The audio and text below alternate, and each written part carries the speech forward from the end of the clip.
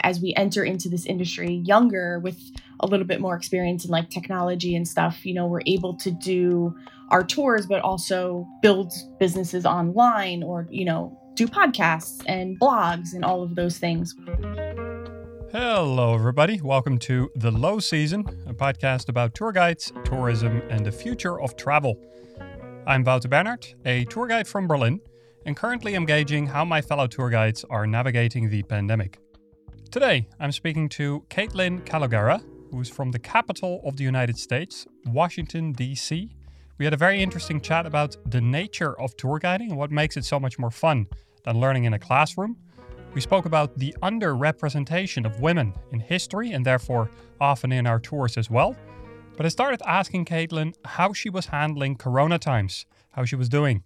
Here is Kaitlin Calogara from Washington, D.C.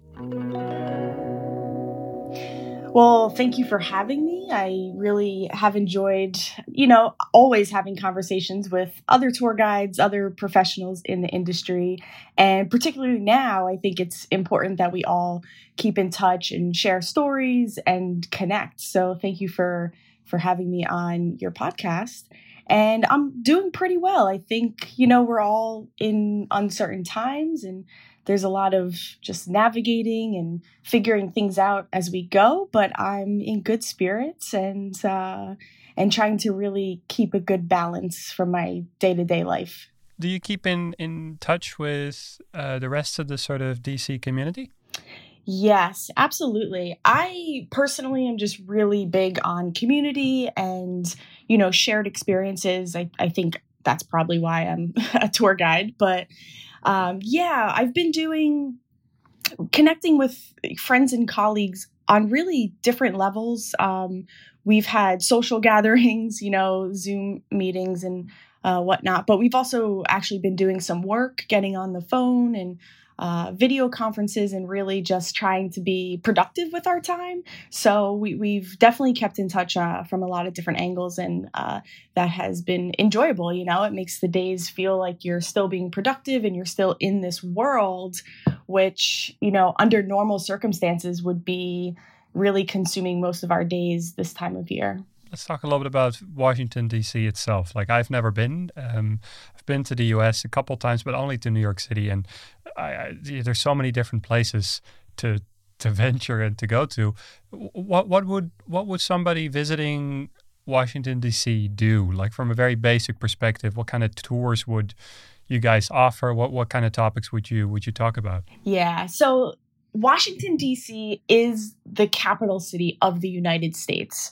So we here have major government buildings and institutions. The United States Capitol building, which houses our Congress. We have the White House, which is the residence for the president. We also have the Supreme Court building, along with other government departments. So there's definitely on our tours many themes of government and democracy and civics and how this American experiment really came to be and has grown over time. And then we also mix that with quite a bit of, we have military history as well. We have memorials for World War II and the Vietnam War. And also we honor a lot of people, individuals. So Abraham Lincoln and Eleanor Roosevelt have statues. So it is the point that we like to get across with Washington, D.C. is that people tend to think it is really government focused, but we do have rich culture with food and music. We have a huge theater scene. So it is very diverse, but people mainly come to see monuments, memorials, and the Smithsonian Institute, which is free museums. You literally just go in, explore, artifacts and exhibits, and then you leave, and it's very accessible. So it's good for families. Yeah. You specifically started your own business, your own company, focusing mostly on women's history. Could you maybe talk a little bit about when you started doing that? When did you start to get more interested and more focused on that? And how has that been developing so far? I started and I own a company called A Tour of Her Own. And so we focus on women's history in the city and really broadly across our social media platforms. But I've been a tour guide for about 5 years now. I started in 2015. And I think, like many of our colleagues, this is just a job that it's really easy to fall in love with very quickly and to feel so passionately. So my first few years out, I was learning all of these things, and I already had a little bit of a background in history, but I started to see history with new eyes because there was a shortage of women being represented by monuments and memorials and in our museums. Just to give you one example, our United States Capitol building has 100 statues in there. So each of the 50 states gets to add 2 statues of anybody that they choose with limited criteria. Of those 100 statues, only 9 of them represent women. So when our visitors come to DC, they get very heavy history about our presidents, which have all been male. The United States has yet to elect a female leader as president. So I really wanted to just offer new perspective and not change history, but really fill in the gaps where I felt like it was needed. And so I have a fantastic team of tour guides who's been supportive and been really energetic about this. And so we're about 1.5 years old now, and we were really picking up some good momentum for March, which is Women's History Month. But we got cut short just a little bit because of COVID-19. But we were celebrating, and we were really saw a lot of people in the community rallying behind this idea of sharing this, new exciting women's history, even though it's been there forever. You of course, are just like the rest of us struck by the virus, people not traveling anymore, people not going on tours, people generally not leaving their house in especially the first month or two. How have you been, sort of doing, in general, like how have you been sort of coping with the fact that you can't work, and maybe also the fact that in the near future, there's also not that much work to be had? Yeah, well, that's a good question. I'd like to be really honest about, all of my experiences and be authentic. And so, it's been a roller coaster. Sometimes there's a shining light of hope, and sometimes it feels really like it's going to be a long journey back.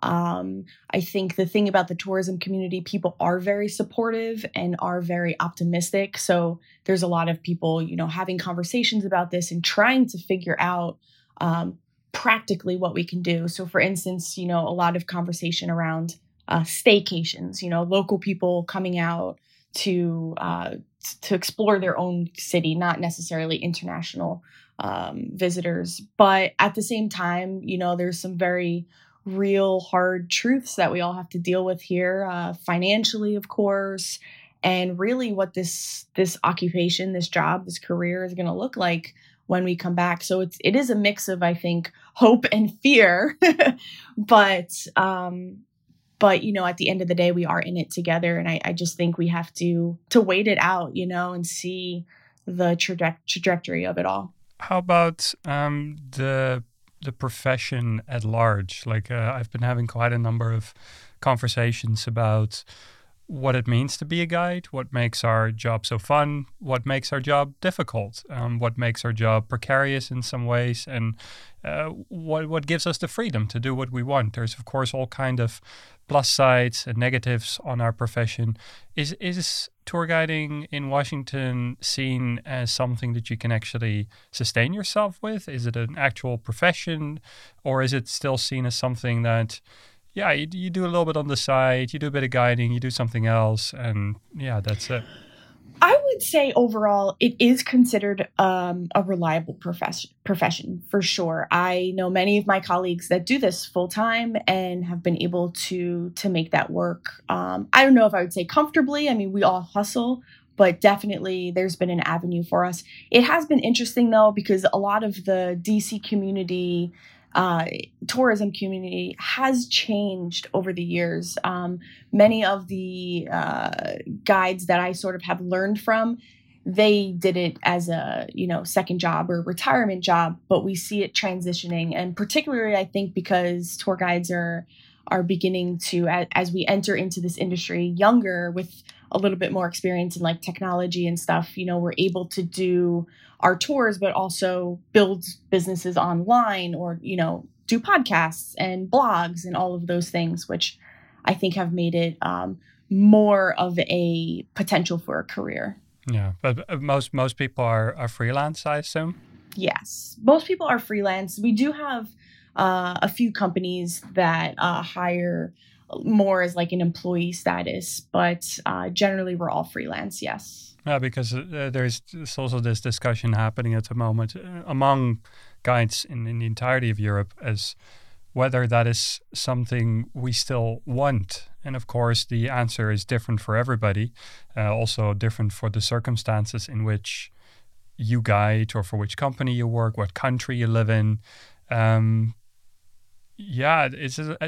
you ever think about that, whether you sort of like to be employed somewhere rather than be a freelancer? Yes, I have thought about that, particularly when I started my business, about a year and a half or 2 years ago, because I felt, I thought to myself, would it be smarter? Would it be more stable, more secure to sort of get a regular 9-to-5 job and then do this, not really as a side gig, still committing, almost full time to it. But I think in this profession, there is a lack of security, which is a little bit scary, particularly here in the States. Now, I know every country is a bit different, but one of the things that freelancers and independent contractors and this sort of gig economy worker has to worry about is health insurance. And, if you're not getting it through an employer, it could be very expensive. And, you want to make sure you get a plan that really is going to take care of you. So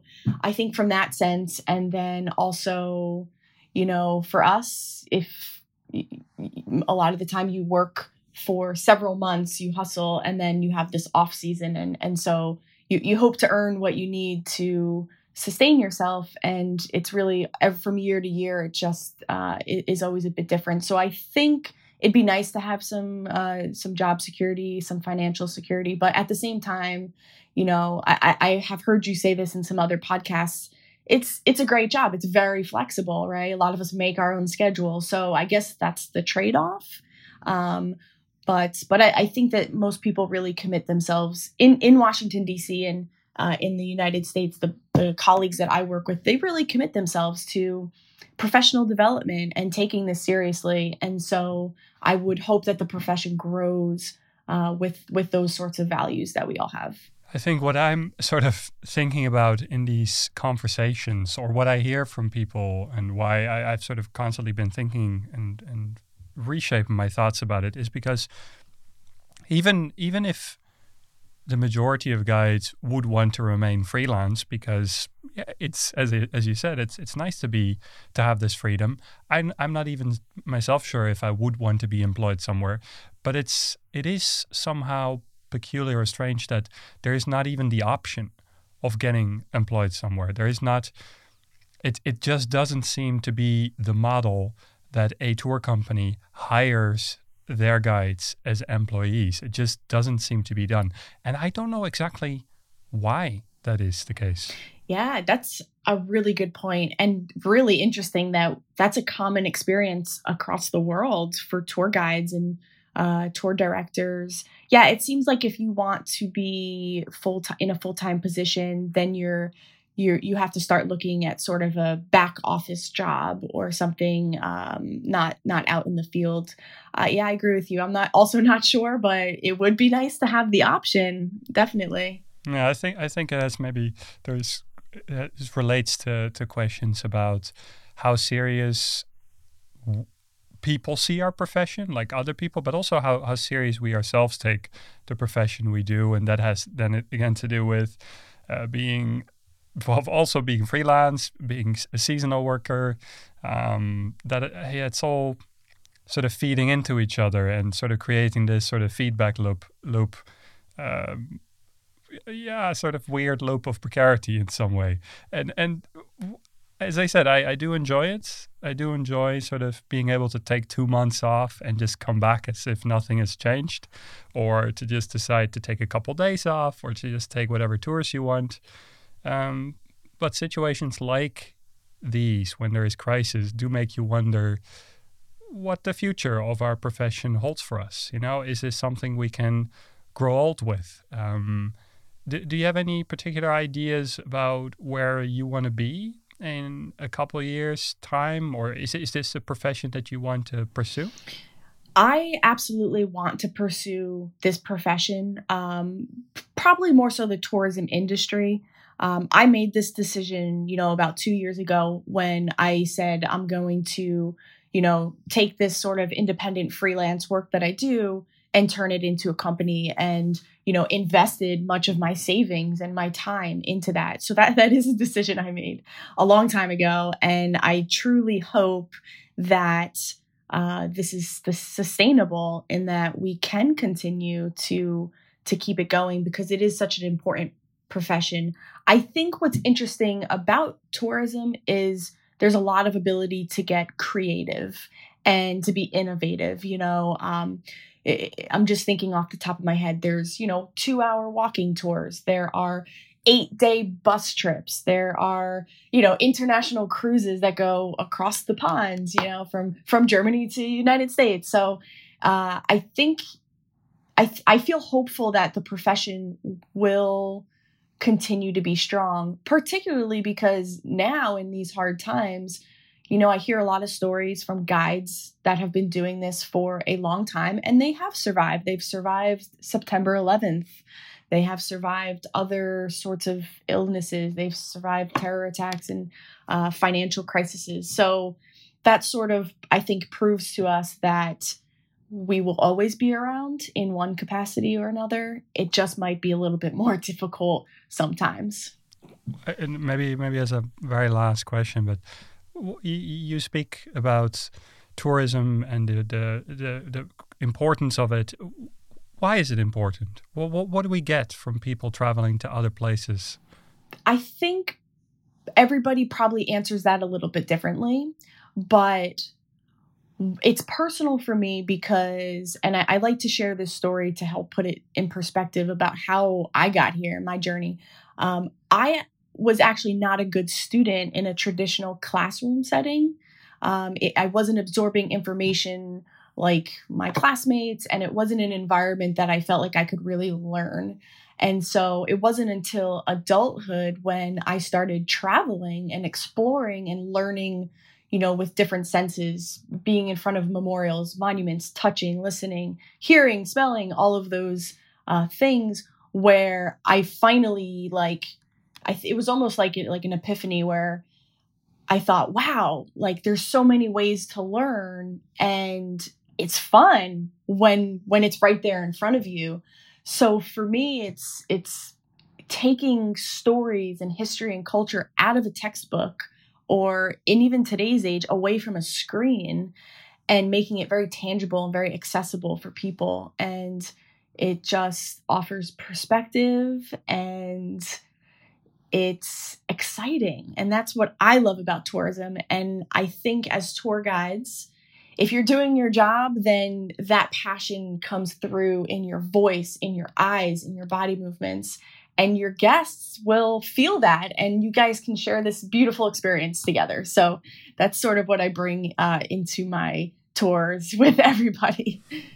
Well, Kaitlin, thank you so much for taking the time to chat to me. I really appreciate hearing your ideas and perspectives on tourism, and also especially tour guiding in Washington, D.C. Thank you so very much for doing this. And I hope when everything gets a little bit better, you come visit us in Washington, D.C. You're more than welcome, and we hope to see you here. I'd love to. All right. Goodbye, Kaitlin. Take care. Bye-bye. That was Kaitlin Calogara from the capital of the United States. I love this idea of learning outside of the classroom. I wasn't a particular good student either. I think I bloomed a little bit later. But I believe all of us tour guides generally feel we're educators too. And this sense of being able to stand next to a memorial or a building or a site where something of importance happened And to be able to see, feel, and hear about it gives so much more depth to our subject matter. Kaitlin has her own company called A Tour of Her Own, where she highlights the women in American history and culture. Kaitlin is very active in promoting her brand, has her own YouTube channel, and I've linked to all of it in the show notes. On Wednesday, we're back with Matthew Staunton from Liverpool. Getting to know new people, finding out why they decided to come here. Start the tour just thinking, oh, this city's really just about the Beatles, and then end it being like, oh my God, like so much has happened here. The Low Season is produced by me, Wouter Bernhard. Music is by Mark Schilders. Artwork is by CC White. Georgia Ryungu is anchoring the show to the internet. Speak soon, my friends.